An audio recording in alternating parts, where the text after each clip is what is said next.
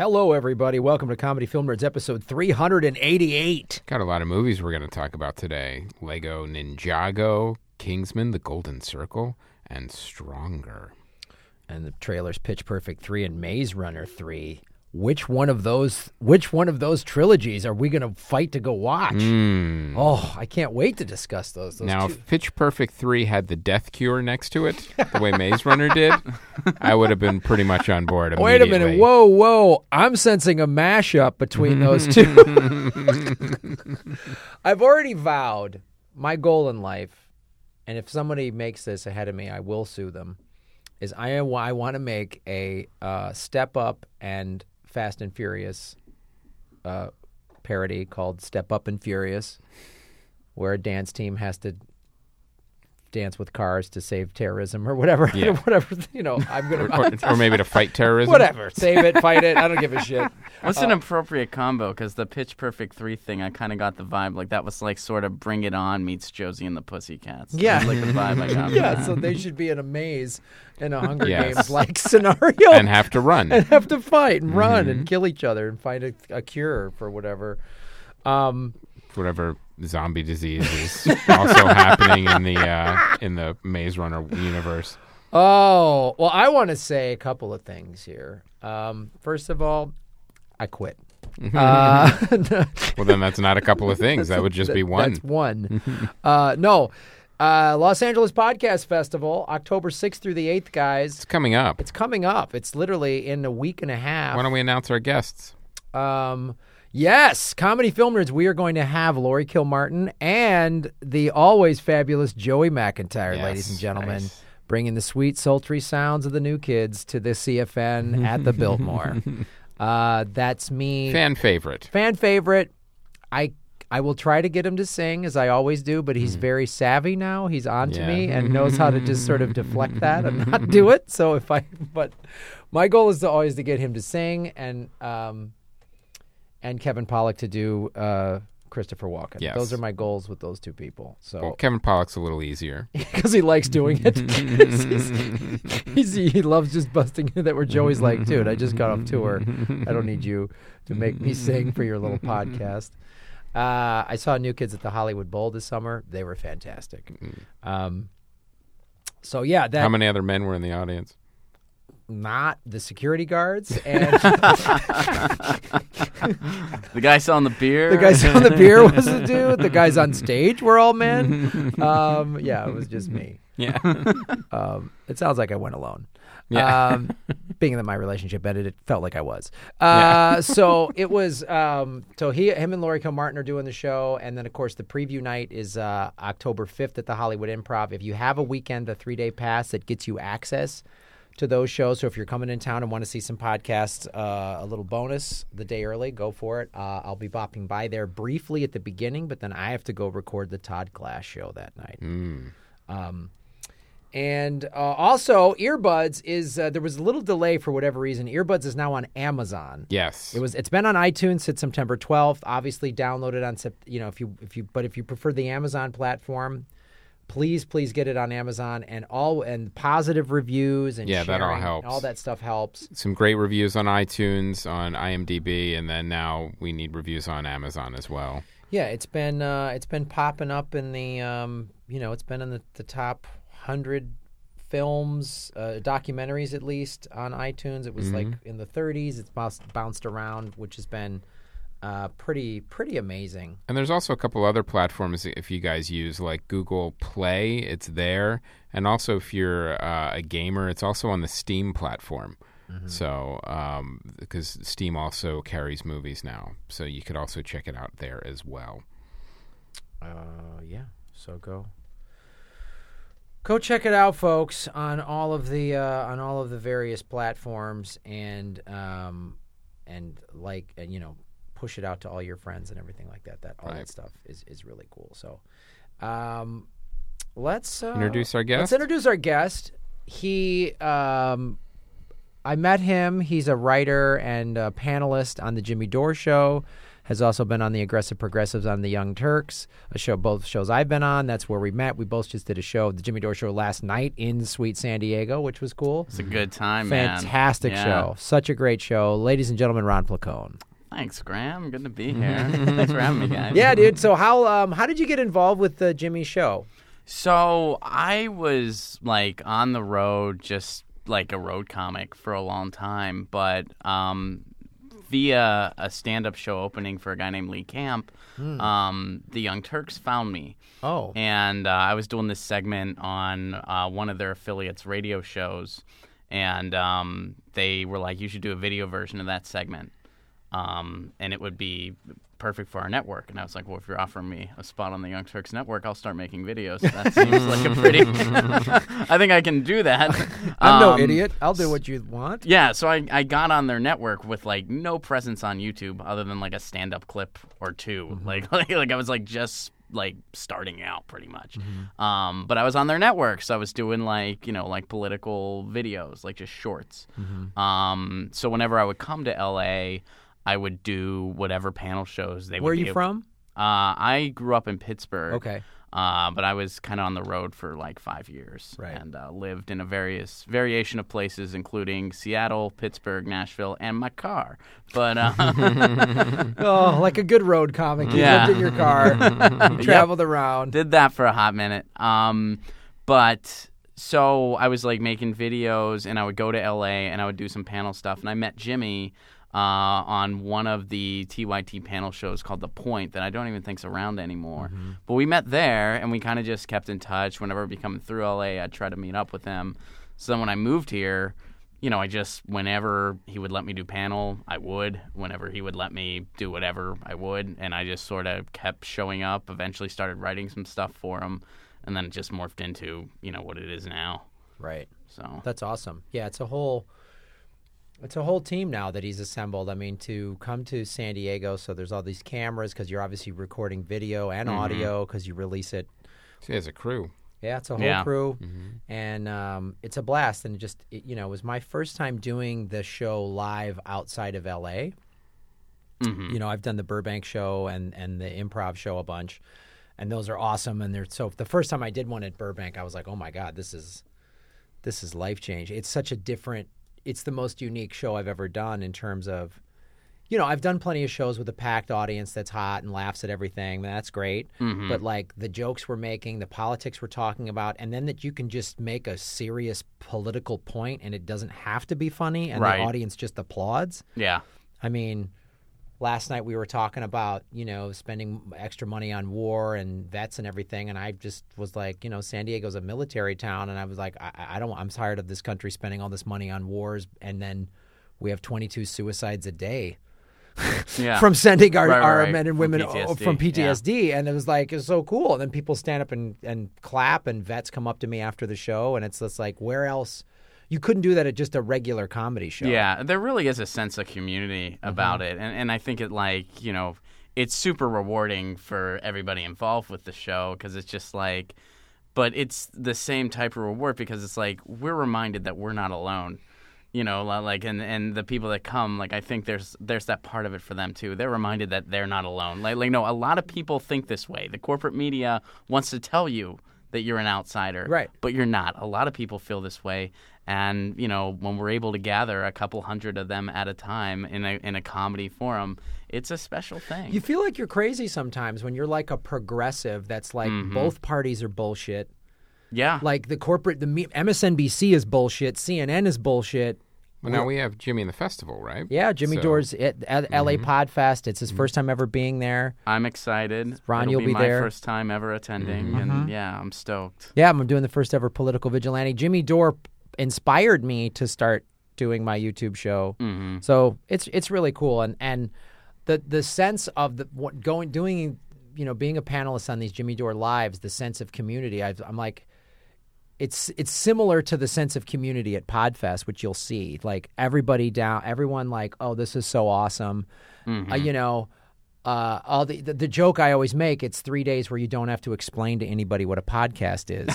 You know, like, because I think a lot of podcast listeners, obviously they've grown and become more popular, but so many people, you know, especially in the early years, we're just like, all my family and friends just think, what is that? What's a pod? What are you listening to? When is it on? What is this thing? And now it's like 3 days of everybody down with it. And to see these like nighttime foam corner and LA Podfest attendee fan pages on Facebook is great. And hear everybody talking. Well, I'm fired up to see this and this. And well, that's the exciting thing about the medium is it is still, I wouldn't say it's like in the early adapter anymore. I think it's moved on past that.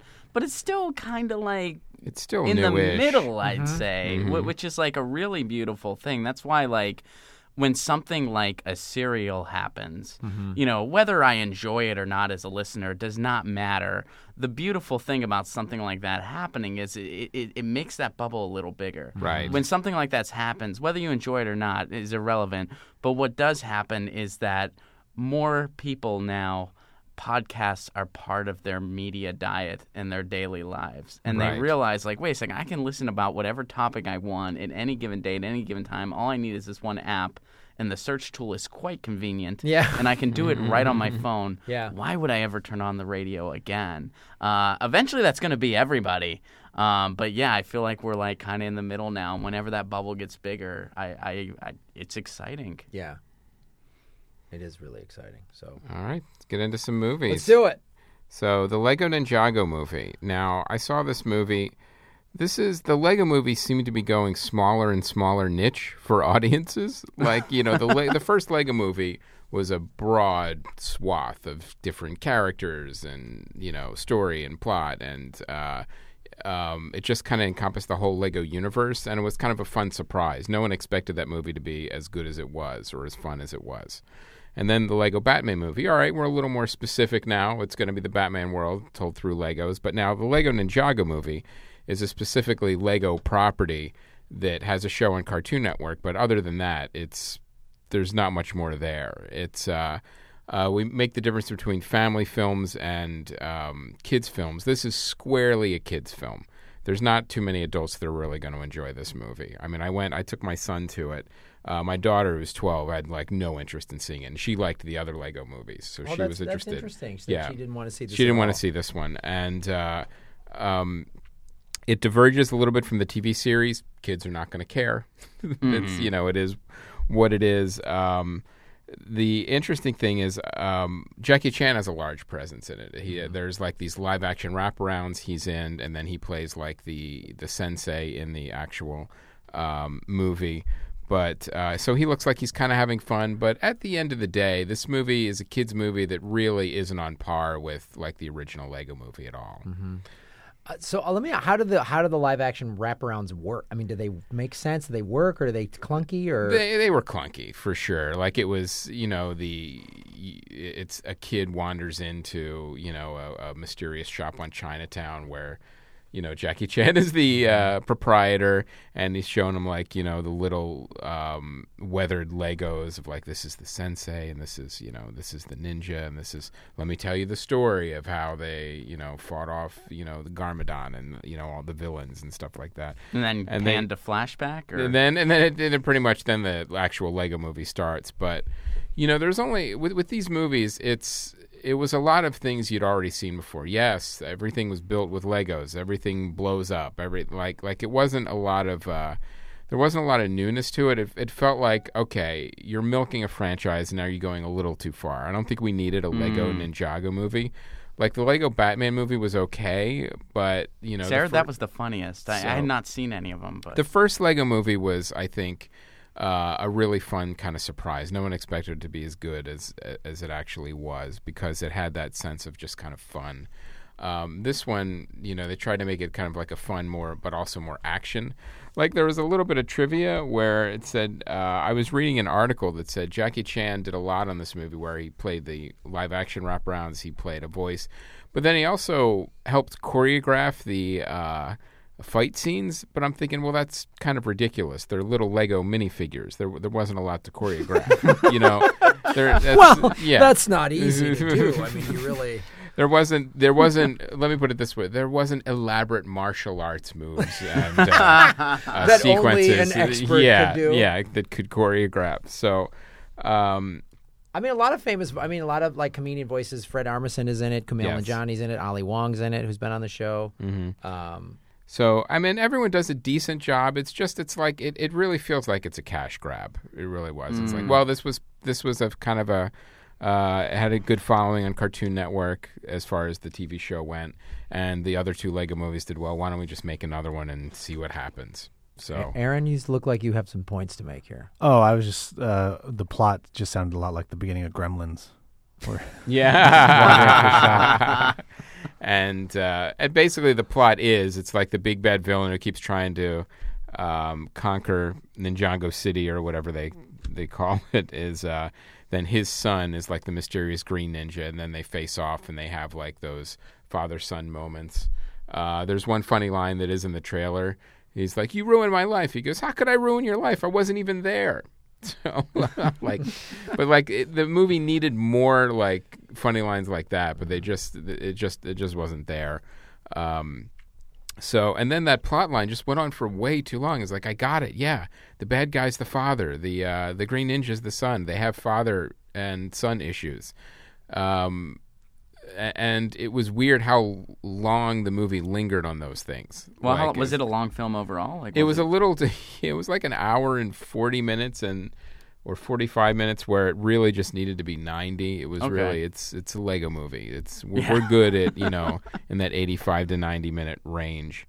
So we're not making an opera here. Right. This is a Lego movie. So this really feels like if you're a fan of Lego Ninjago as an adult or a child, you may enjoy this film, but it's really, really a kid's movie for sure. Like, there's not a lot as far like I was just really kind of bored by it. Mm-hmm. Like, whereas I actually enjoyed like the first one, and I thought the Batman one was okay, but the first one's still my favorite.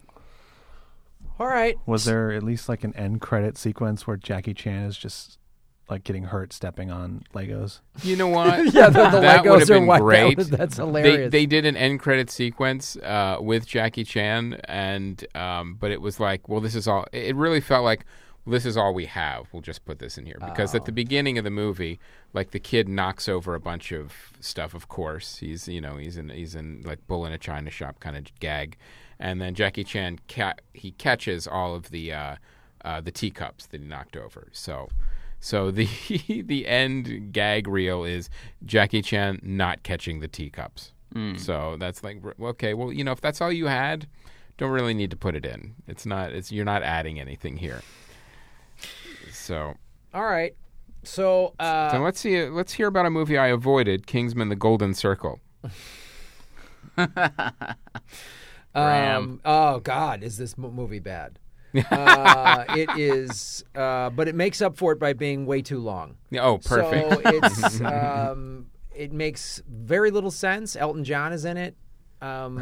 Is he a villain? What does he do? He's does he bring back the Pinball Wizard? That's his only film credit I know about. No, he just literally, it felt like one of the producers is buddies with Elton John and like called in a favor. Hey, we got to get Elton, and Elton was like, okay, I'll come, but I'll give you for 3 days or shooting or something like that.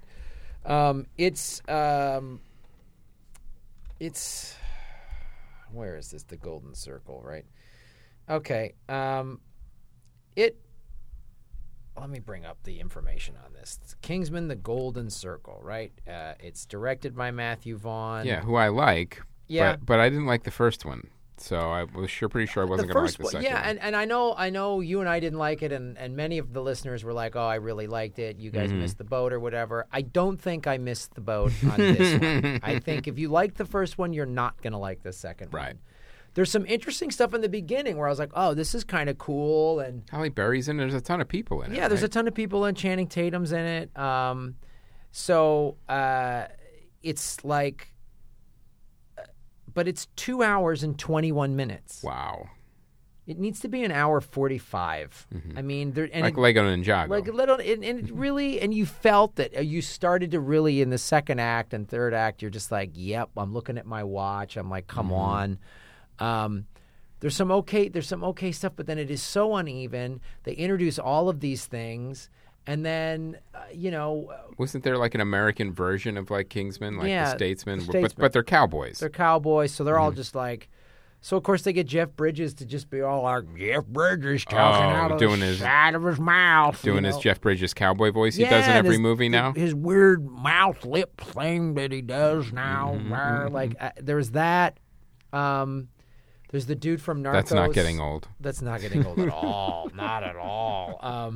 There's the guy from the actor from Narcos that I really like. He has a part in it. Julianne Moore's in it. Her character's kind of interesting because she's the villain, right? She's the villain. She's a drug kingpin who has all this money. She built this like 50s town in the middle of the jungle, and she's just like super nice, but she's really evil and does some evil shit, and that's like kind of interesting. Like that's an interesting villain, Julianne Moore. She's a really good actress to play this like. She built like a 50s town in the middle of the Amazon. Some jungle, something like that. That's hilarious. Yeah, that's actually funny. Right, that's a cool premise, and that's a cool like it sort of fits in this Kingsman world, right? So Samuel Jackson was the villain in the first one. He was sort of the cartoon character. Cartoon character, hip hop type icon, billionaire, whatever. And so Julianne Moore was a really good villain, really different type of villain that we haven't seen before. Just this Stepford wife psycho. It's just so that was interesting. But then there's just so much shit that just goes on way too long, and then there's some scene pops. You're like, why is this scene in there? Why is this joke in there? So, it's funny. It's when it comes out on DVD, you kind of want to see an editor's cut. Yeah, I mean, and it's like, Mark Strong is great as Merlin. I really like Mark Strong. But then there's just so many little dumb things in there that you're just like, oh. See, I feel like that's when you know you're really not connecting with the movie, when you find yourself just completely removed. And you're just like, who made this decision? Yes. Now? Like at this point, this is not a thing that should be going on. Yeah, when you're doing that and looking at your phone. Yeah. Like at the time on your, like, I'm out. Right. And even when you knew you had time to kill before a show. I had I drove down to San Diego to beat the traffic because the traffic to San Diego can get awful. So I left in the afternoon, so it was only like 2 hours and change, and I got to a movie. I was like, this is great. I'm in time plenty for the show. And then I was like, God.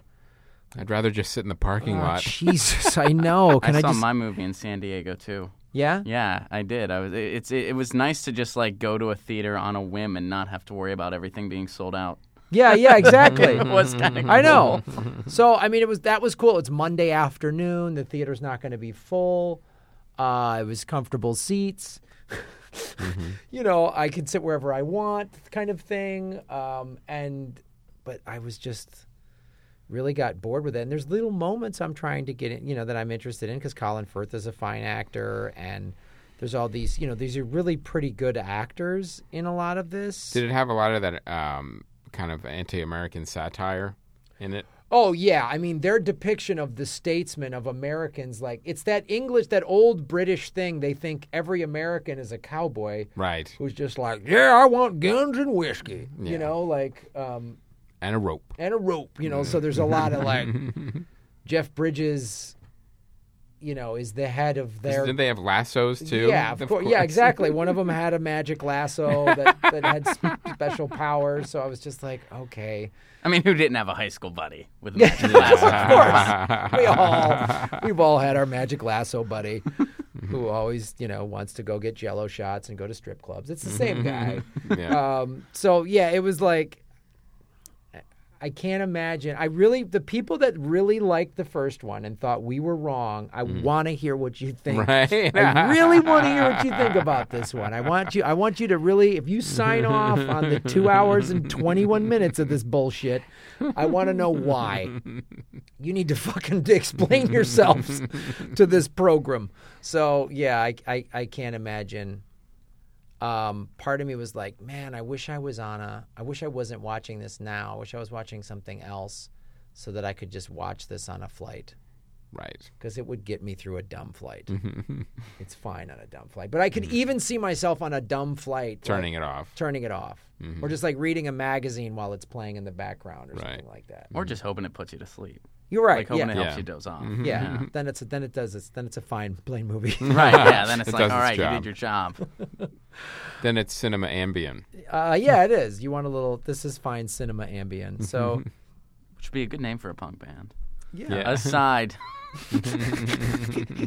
Yeah, send us your punk band names, guys. But then, all right, so then a movie I when I left Kingsman, I was like, well, let me watch.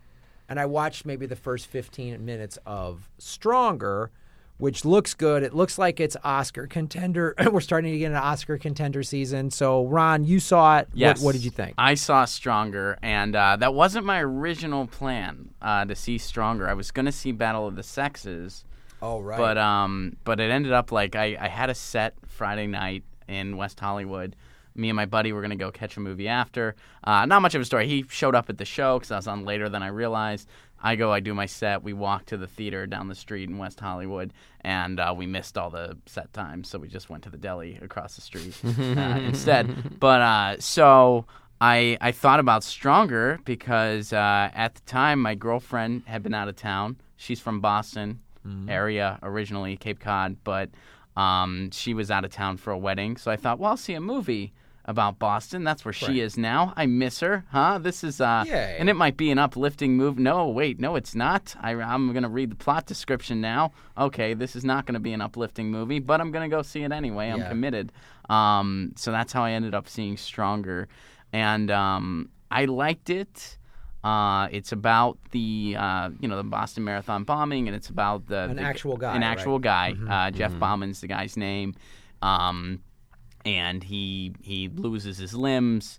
And what I liked about it was it didn't really, because it's based on Jeff Bauman's book Stronger. So that's then John Polano wrote the actual screenplay. Just to give everybody a little backstory. So Jake Gyllenhaal is playing Jeff Bauman in the film, right? And I never read the guy's book. I mean, I remember it from the news, but I didn't remember those specifics of his story or anything like that. So it was kind of seeing it for the first time.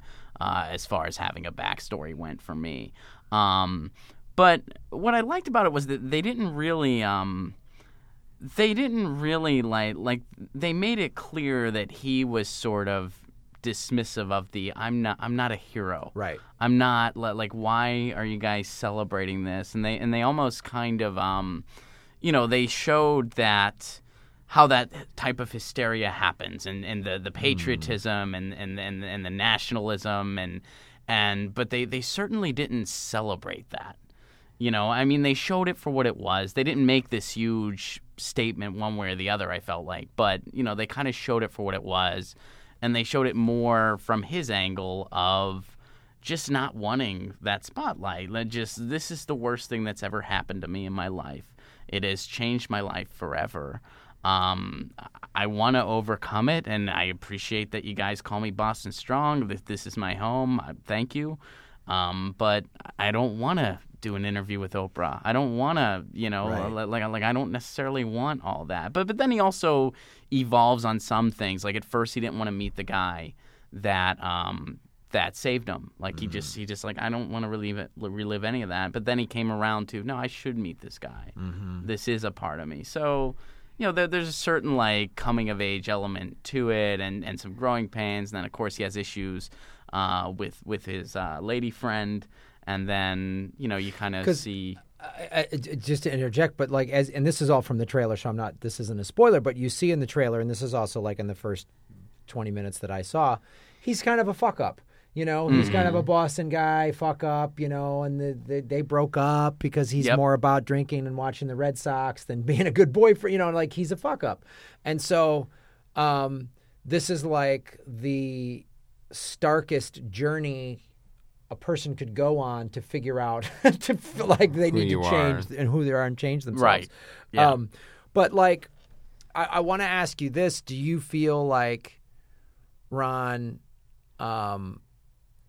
do you feel like there's going to be some Oscar nominations coming out of this movie for maybe Jake Gyllenhaal and maybe the girl, or do you feel like it's just a good film? Or I could see the actress getting a supporting. It's so focused on him, and I could see him getting the Oscar nominee. Right. So it's the performances are really good. Yeah, I mean their performances were really good.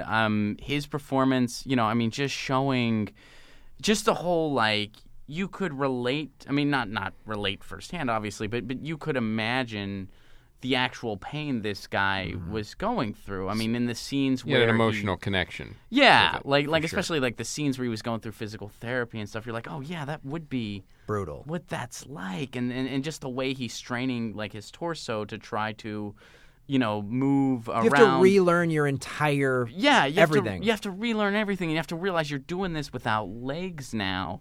And, the way that actor portrayed it, it was very, you could really feel it. It's interesting, too, because the director, David Gordon Green, I mean, he did Pineapple Express. He did... Yeah, you wouldn't think he'd be the Sitter, first choice. He did Joe. I mean, like, Our Brand is Crisis. And then, he's done a fair amount of TV, Vice Principals and Red Oaks and stuff. So, yeah, I wouldn't pick him to do this, but it seems like he did a pretty solid job, right? As a director, you feel? I liked it. I mean, sometimes films like that, like film, and when I say like that, I just mean based on true historical story events. Sometimes you almost feel like the family or whoever just sort of paid off Hollywood to tell this certain story. Like I'm thinking of something like what was The Blind Side, about that football player. I mean, that was just a ridiculous portrayal of events that just painted this family in this like altruistic.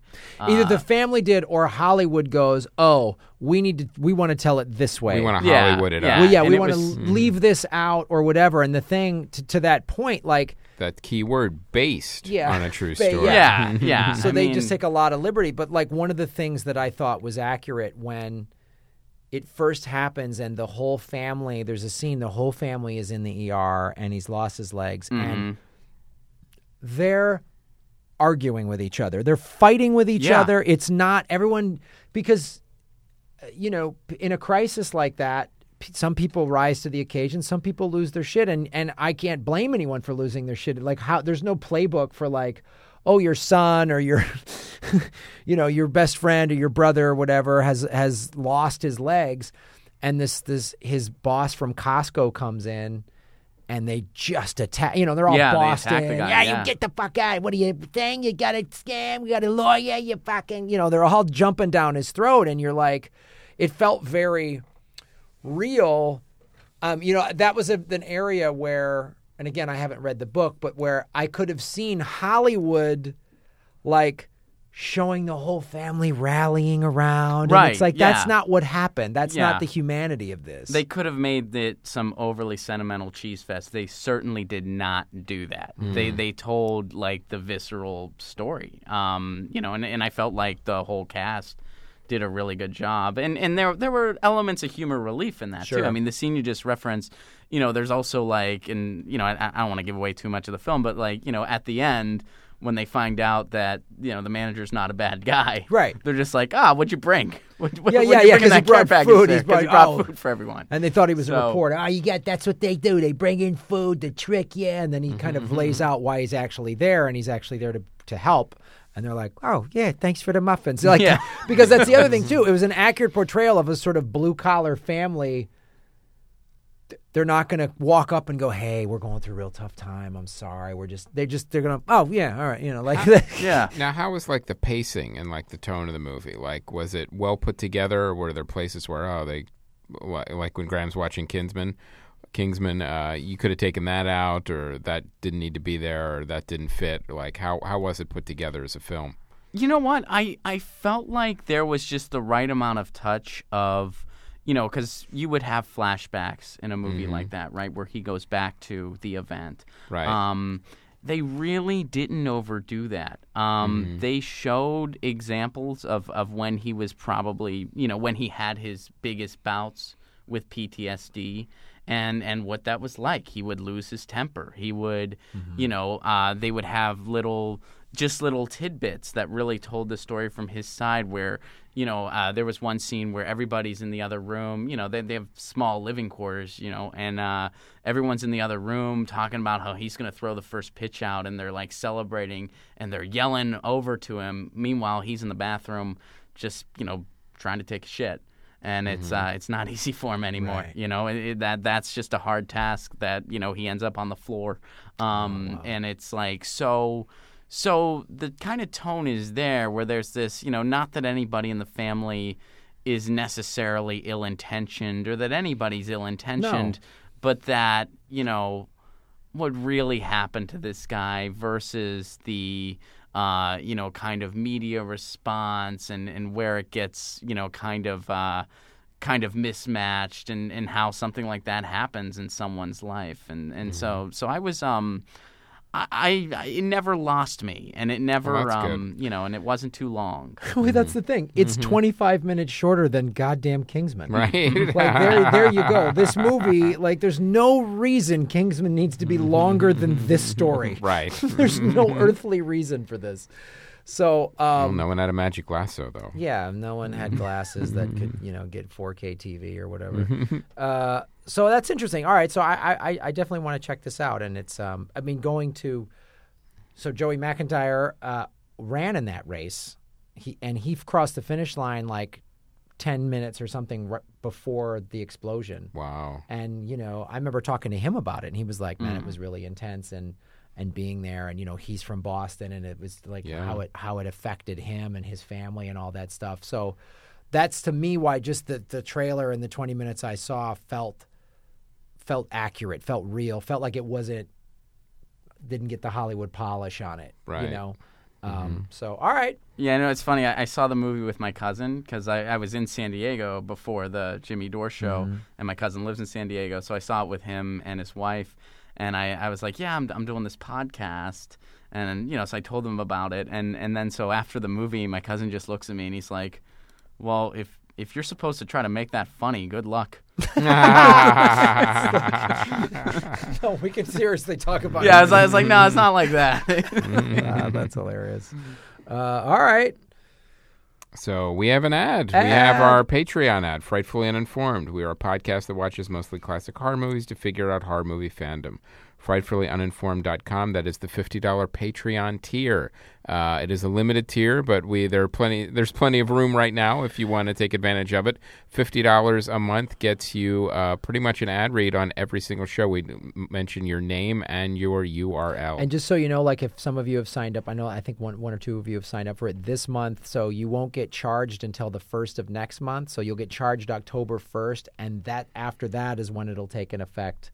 Right. For your that's for all Patreon rewards. Don't go in effect until your card gets charged the first time. So right, and we appreciate all you Patreon supporters, and those of you that haven't supported yet, please consider it. It definitely helps us, keeps us going, and keeps us afloat.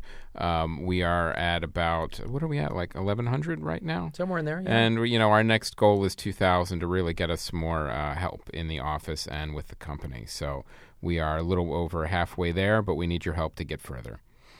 All right, let's talk about some trailers. Ooh. Pitch Perfect 3, the trilogy. It's like, I wonder if this was ever planned, like when they made the first one. There's no way. No. There's no way. I will say this, though. I haven't seen any of these movies, but some of the people that watch this or listen to this show and hopefully watch on YouTube say that they're actually fun. Yeah, they look like they're fun They look like they're fun movies. And honestly, this trailer, it looks like the most fun of all of them. Like the first one, I felt like just the trailer. I'm just going off the trailer. It looked like maybe they were taking themselves too seriously.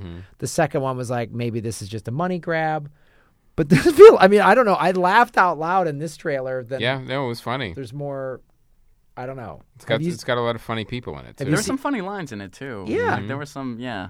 Have you seen any of the pitches? I have not. I have not seen any of the pitch. All right, so now we're gonna have to watch the first two to catch us up before we see the third. We gotta. You don't want to get lost. I think there's a lot of depth to that plot, so we gotta. I saw the first one. It's fine. I don't know. It's not bad. It's not like a waste of your time. But it's not like it's not it's not something that needs a third. Yeah. I mean, I'm anti acapella. This whole acapella thing all around. It's just like all right. Fucking so you went in with some baggage. Oh yeah. So speaking of baggage, Maze Runner: The Death Cure. Oh my God, I can't believe they're still making these movies. I saw the first two. That's why you're the problem, Chris. Yeah, I know. That's why I saw the first two. I remember being so angry after the first one because I was so excited to see it. I was like, oh, this looks so cool. They're trapped in a maze. Teenagers in peril. They have to run. There's monsters. I'm on board. And what these movies are are a complete mishmash of better things. Like there's zombies, there's Hunger Games, there's sci-fi elements, there's all these things. There's an actor from Game of Thrones. So, you put all those together and you think, well, there's got to be something redeeming here. No, there isn't. Everything is put together incorrectly. So these movies are literally, they're a mess. They're a complete mess. And that being said, I feel like it's 50 Shades of Grey. Kind of have to see the next one. So I'll take the hit on Maze Runner, The Death Cure. I love the title because it also makes no sense. It perfectly personifies this entire series of the Death Cure. What's the Death Cure? Oh God! I think, as we talked about, it really should be Pitch Perfect 3: The Death Cure. Yes, that I would see. That would be, yeah. So I want to see a Maze Runner Pitch Perfect mashup. I want to see these kids get to the inner sanctum of the maze, and then there's they have to sing. Yeah. So The Cure is in the song. Yeah, that's what. that's what yeah. Cure That's what it comes down to. What I love too about the Maze Runner trailer is it's clear the trailer editors also had no idea what was going on. It's like, all right, well, let's put a Mad Max scene in. Let's put somebody running. Escape from New York. Mention the maze. Show the guy from Game of Thrones, and put in a train, and then say a couple lines of dialogue that will have no bearing on the actual film. Yeah, all it needs is just a caped crusader to just show up at the final frame of the trailer to be like, no way, yeah. Captain Marvel, you're here. Now you'll save everybody. Thor just showed up. What? Oh. No, he's in the maze. No, you didn't. It's. Well, sometimes those mashups are just so kind of absurd that you're just well, I gotta know more. Hey, this movie is Saw meets My Big Fat Greek Wedding. What? I'm listening. That's the only way I would see a Saw movie, by the way. If it was Saw at the whatever his name is. Jigsaw comes to the wedding. Who invited this guy? It's a reimagining. Yeah. So why is the rehearsal dinner in this weird warehouse? And why are we chained to the chairs? We have to do what to get our food? Yeah. Greek tradition. All right, Jigsaw. So Ron, just real briefly, what kind of movies do you like? What genre? Ooh, my favorite genre. Well, my favorite movie's Fight Club. Oh, nice. Okay. Yeah. I know there's a big split on Fight Club. There's people who are oh, it's so stupid, and then people that really like it. You know what? I got bit by the bug in, I guess it was high school, and then it never really let go. That would be a movie that I would just kind of pick up and watch at any point, at any time, and I'll still do that to this day. David Fincher directed it. That's why when people are like, oh, I'm like, it's David Fincher, man. I don't know. I really like it. Yeah. It's based on the novel, so... Yeah, so I guess I kind of psychological, sort of, and then timepiecey type stuff. I'm thinking of some of my favorite movies, Quadrophenia is one of my favorite movies. Okay. Although I didn't care for Tommy the film, but Quadrophenia is That's one a weird of my split. favorites. That's an interesting split that you did like. I don't ever heard anyone say they liked Quadrophenia and didn't like Tommy. I didn't like Tommy the movie, liked Tommy the album. Quadrophenia as an album, just okay, but the film's great. So yeah, I'm a little. So let's just talk about The Who now. We can do that. Yeah. We can have a Who spoiler So app. the kids all right? Are they okay? What? So all right. So. Are you? You're a fairly big music fan. I am. Yeah. What I'm a big music guy. movies or docs are your? Do you really like? Ooh. Well, Kurt and Courtney's a classic. That guy does some fantastic work, and I'm forgetting his name off the top. It's Nick something, Nick Bloomfield or something like that. Yeah, I think that's right. 1991 was another good one. Let's see, what are some? The Punk Singer was a newer one that I thought was really good, and one of my favorite music documentaries that's pretty contemporary now that helped me discover this band is a documentary called A Band Called Death, which is about one of the first punk bands out of Detroit, Michigan. But to be clear, not the Death Cure. Not the Death Cure. So Nick Broomfield is the one who directed Broomfield. Kurt, okay, all right, Kurt I was and close. Courtney. He's also done Tales from the Grim Sleeper, Sex My British Job, Sarah Palin, You Betcha. He's a pretty solid documentarian who's done a bunch of stuff. Yeah, he did some good work, and he did the He documentary. did the Biggie and Tupac. documentary? Yes, he did, and he did the one about the movie Monster, the murderer that movie was based on. Oh, Eileen Wuornos. Yes, Oh, yes, he right. did that too, and that was a fantastic documentary. He did the unofficial biography of Margaret Thatcher. That's cool. Yeah, Yeah, he's Eileen got a Wuornos, The resume. Selling of a Serial Killer is the documentary you're talking Yes, about. yeah, and that's a phenomenal one. And I actually like the movie Monster as well. Christina Ricci is one of my Right. favorite actresses. So Oh, she is so underrated. I agree. She's one of those like, how does she not have just a shelf of I'm trying to remember. Oscars? yeah, I saw that movie. What character was she in? she was the the girlfriend. kind The of love girlfriend. interest. Oh, yeah, right, yeah. right. Yeah, It's been a I while agree. since I've She's seen it. so like because she was my first crush. Like I had a crush on her in Adam's Family Values when I was like 8 years old, and she was like 12 or whatever. It's also, by the way, Patty Jenkins directed Right. Monster. Oh, She's nice. Wonder Woman. Christina Ricci, man, what is she? She's done some really cool work. Yeah, she's still kind of like does a bunch of indie stuff still. Yeah. Yeah, she's doing TV. She's doing Z, the Beginning of Everything, the Lizzie Borden Chronicles, but she was in the movie Mothers and Daughters. She was in the Smurfs too. That's okay. The film version of Prozac Nation I really enjoyed too. I liked it better than the book actually. Oh, okay. Yeah, and she was in that. She did that. All right, so let's talk about some DVDs and Blu-rays. Transformers: The Last Night. Come on. Wouldn't that be great if it was the last Transformers movie? Yeah, that would But be- it's not. It's not. I There tried will be one of them. It more. put me to sleep. Yeah. Yeah, I couldn't do it. Well, yeah, it'll either put you to sleep or make you angry. It'll be one of those two. It was cinema ambient there for will, me. Yeah, there will be no joy in watching any of these films. I think it's sort of like a like if you're somebody with repressed rage and you need to get it out, it's sort of like a rage ipecac.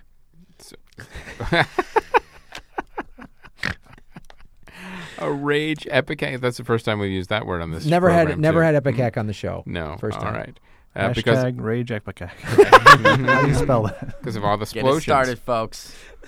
Rage ipecac. And the next movie is 47 Meters Down. This is the shark movie that you saw pretty much almost the entire thing in the trailer. yeah. There's You saw the trailer and you went, "Oh, I got it. I know Yeah. what this shark movie is." They don't want to go. They don't want to go. They get convinced. They go down. There's sharks. They start to get pulled up. The sharks chase them. No, wait. Is this Sharknado-esque? No, Because it's- I've it's- admittedly seen 2 of the Sharknados in theater. Sharknados are a blast. They are like, if so you know fun. what No. this movie was Really trying felt to like be. it was taking itself far too seriously. Well, that was the first Sharknado, right? Like, I think the first one, they were for real. And then when it got the response they did, they were like, oh, we gotta... It's like the guy we that did got the formula Sharknado right on movies are like the accident. guy that did The Room. Right? So he made The Room thinking this is a solid piece of film, and then people showed up and went, "Oh, this is the most ridiculous thing ever." And he was like, "Oh, I guess I'll just ride this wave because Right, yeah. I was in on the joke. I meant to do that. Right. Yeah. Yeah. 47 meters down, they're not Sharknado-y. They're not in on the joke. No, they're like alien sharks too. Yeah. The way they don't even behave like normal sharks. Like they're just CG. It feels like But Matthew assets. Modine and Mandy Moore are in it, so there's an all-star. lineup. Oh, Matthew Modine. I wonder what he's been up to other than this. Was he like the Stranger Things. Yeah, Stranger Things. All right. But he had to be he must have been like the boat captain or something. He's the Yeah. captain of the ship. Oh, that's great. He's their Quint. Yeah. So, I wanted to talk You about got the, city hands, Mr. Hooper. You've been counting money your whole life. So we also want to talk about the site. The Weekly Film News is posted, and like we said at the top of the show, Earbuds is now available on Amazon for sale, so you can definitely check it out there. The other thing I wanted to mention, I forgot at Earbuds, is it is on cable, but it's on periodically different cable systems. It's not everywhere yet. Like, I just called my family back east. It's on Comcast, but I don't see it at Spectrum here in LA. And they said it's slowly propagating to all the different cable and satellite places. It just may not be there yet, but if you check, it might be there by now. So. All right. Here's some fan feedback from the YouTube channel. If you go to youtube.com/comedyfilmnerds. Guys, we're trying to build that channel up, so going there and just hitting the subscribe button and liking some videos really helps us. Yes. And sharing some of the videos. It's also if you want to consume this show and shorter bursts. Mm-hmm.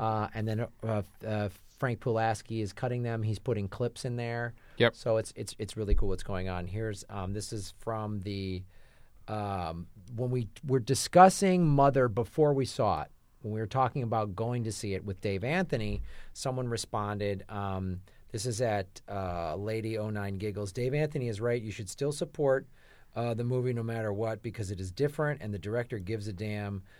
Be warned. The trailer is deceitful and is a biblical metaphor. Now you are wrong about Black Swan. The movie is awesome. LOL. All right. Now that was before the movie came out. Yes. Christopher, you saw the movie. Your thoughts on that comment? Again, I agree with the sentiment, not the content. It was a horrifying movie that I'm sorry I saw. And I don't say that very often. You know what reminded me of in the Comedy Film Nerds book, Matt Weinhold talks about horror movies. Mm-hmm. And he said there's a certain threshold where some of his friends, when they see horror movies, there's certain parts where at some point, some movies are too much.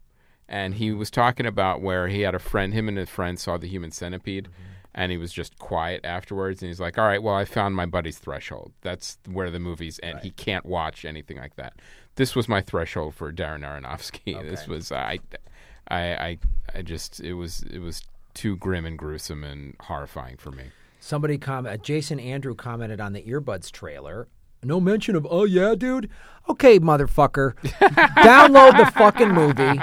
The first part, spoiler alert, at the beginning of the movie, it says iTunes has over 350,000 podcasts. If we don't get to yours, we're sorry. Yeah, bitch, that's the point. We don't mention, oh yeah, why didn't... I'm still getting those fucking emails. You should have included more podcasts from the UK. Well, you should have donated an extra $500,000 to the fucking Kickstarter. Yeah. How about that? Why wasn't Kevin Smith or Adam Carolla in the movie? Oh, the guys that didn't respond to our emails? That's why they weren't in the fucking movie. Shut the fuck up and watch the goddamn movie and like it. Yes. Have there been any comments about me being cut out? That is only from you. Only from you. Okay. But I'm glad those are still up there at least. You know what I'm surprised to? Yeah, we haven't. You just trolled us. Aaron just why there should be more Aaron. Man, it doesn't make sense. Where's the producer from All Things Comedy? At least we haven't gotten the emails and comments about. Well, you shouldn't have put this podcast in. Yeah, like the opposite. You should have included this one. Why didn't you include? Shut the fuck up! It's a fucking hour and 40-minute movie. We can't get everybody in there. Although God knows we tried. Oh Christ, we tried. We had, and there's some podcasts that we had interviews scheduled, and then they like, oh, can't make it. Sorry, we couldn't get in there. We blew you off. That's why they're not in there. There's a few of those. Yeah, maybe sure. that's yeah, dude. Yeah. There was also scheduling conflicts. There was a lot of moving parts for the film. So, how long what did you want this to be? A 46-hour movie where we interview every one of your goddamn favorite podcasts? One of the other Jason Andrew. I think one of my other favorite ones while we were shooting was. Well, when are you coming to fill in the blank town? Like we were literally going to go to every single town in the country. That is the most maddening thing about your town have a podcast. Yes, we'll be there. We'll be there. The caravan is driving across America. All you need is a podcast and a zip code. We're there. Well, that's the thing. Is the most maddening thing about just being a comedian. Anytime you say coming to this town or whatever, they'll be like, "Well, don't come." Like. I'm going to San Francisco and St. Louis and Chicago in October, right? Well, don't come to St. Louis. You should come to Wichita. Come to Albany. Yeah, that's how booking a tour works. We just get in a car and drive and knock on the door of a comedy club, and if they're open, we do a show. And that's it. And then we let the four of you know that email. Yes, you'll bring your one buddy who kind of doesn't want to be there, and it'll be fantastic. There's no pre-planning. There's no plane tickets to be bought. There's nothing that happens ahead of time, and especially when you're shooting a movie on 3 fucking continents, there's no planning at all involved. No, and also when you're doing it on a frayed shoestring.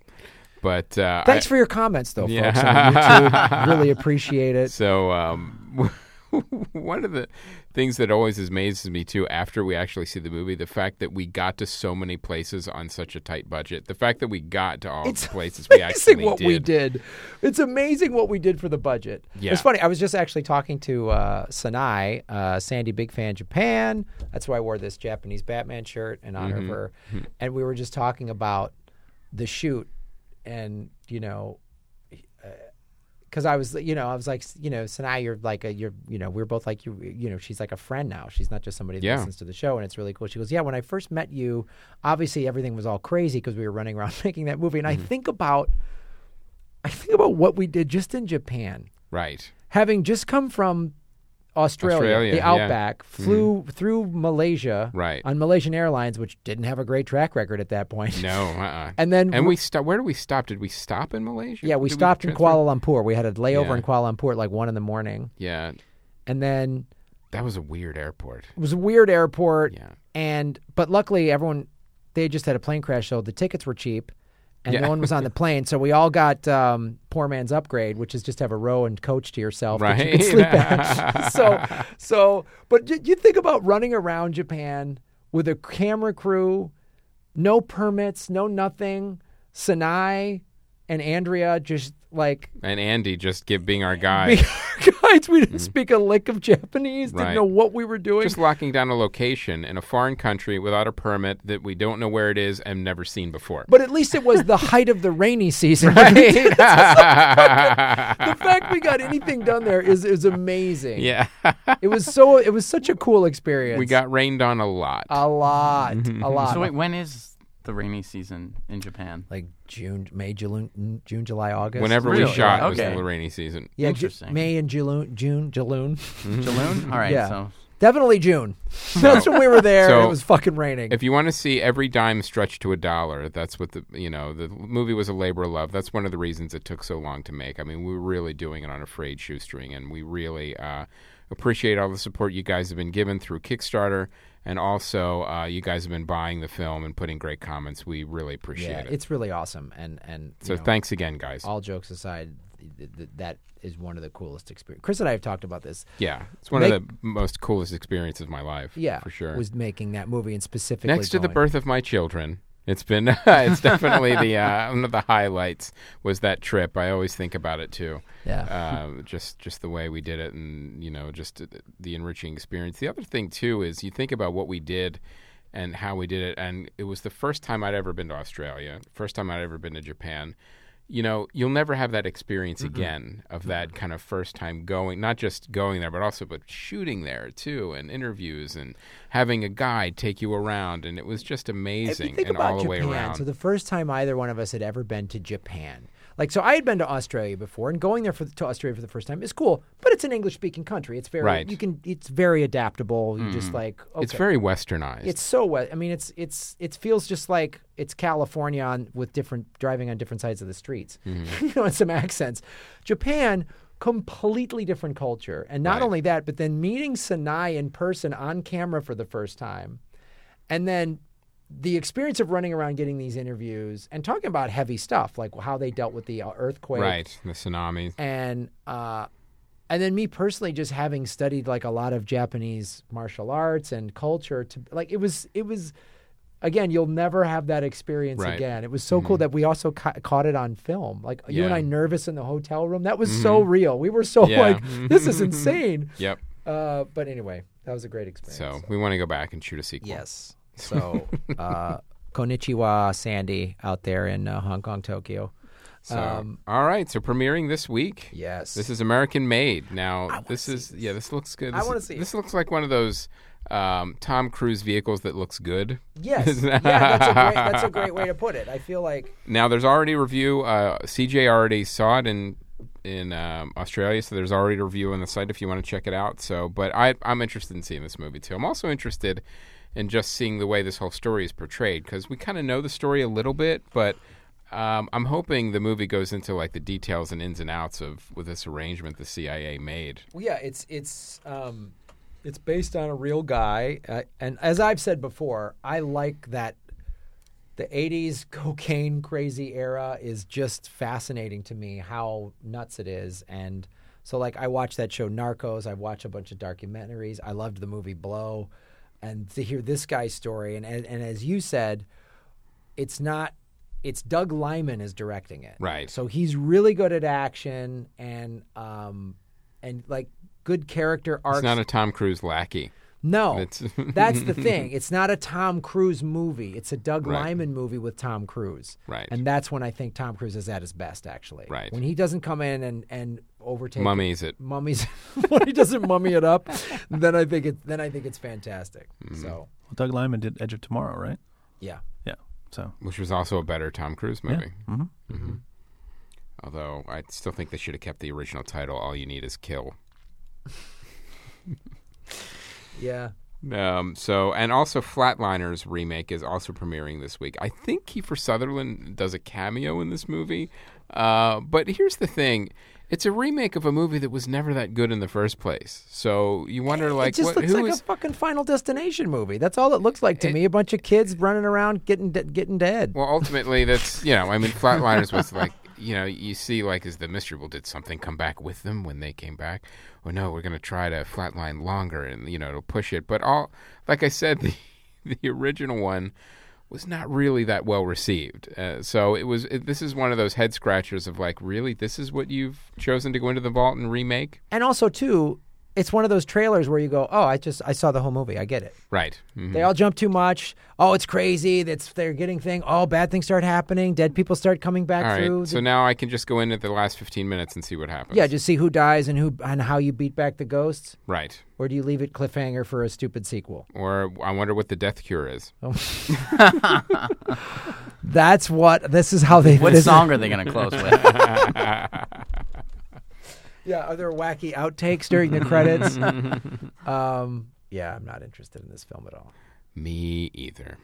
All It right. might be American made. It's American made, kids. That's what it's going to be. Or maybe go see... I want to see that documentary Dolores that we talked about the Dolores Huerta, Dolores, that documentary that just came out about the woman that started in the 70s the Farm Workers Union in California. Oh, okay. I've seen the trailer. It looks really amazing, and it's like somebody who one of the clips in the trailer is somebody going, it's a travesty, and it shows the sexism that this woman isn't studied in history class of what she's accomplished and what she's done. So to me, I want to see that movie, and I want to talk about it. So Right. I tried to see it yesterday, but it was on like one screen in San Diego, and it wasn't at the right time, and so I want to try to check that out. All right.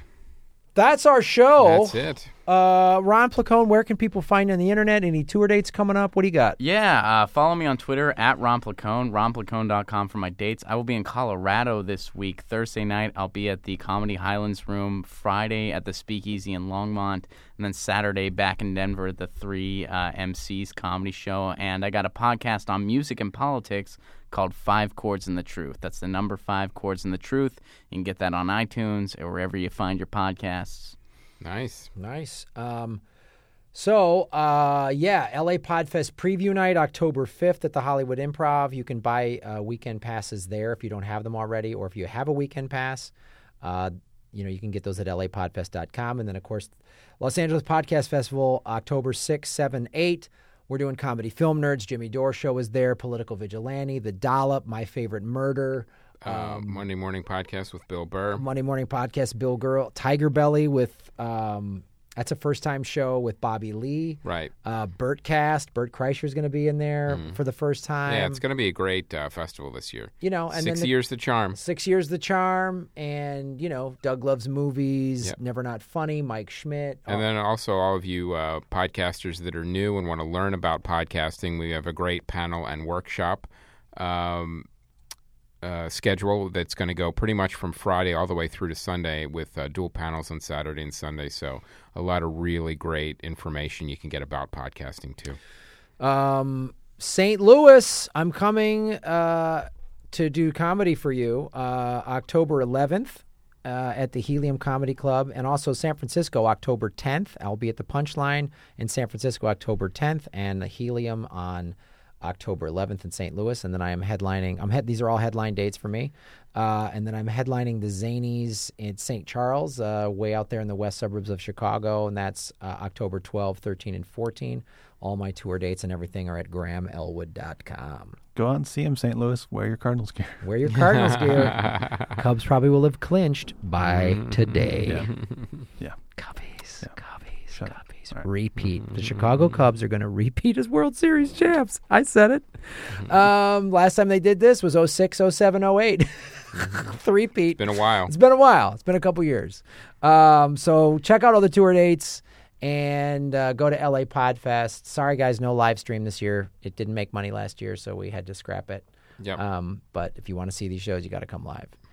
And I think that's it. Thank you. But if 100,000 of you promised to buy the live stream, we'll bring it back last year. So 100,000 of you pre-order it. Yeah. We will bring it back. So thank you to Aaron and everybody here at the ATC. Thank you to Ron Placone. My name is Graham Elwood. And I'm Chris Mancini. And as always, remember, Han shot first. because he had the death cure. Pitch perfect.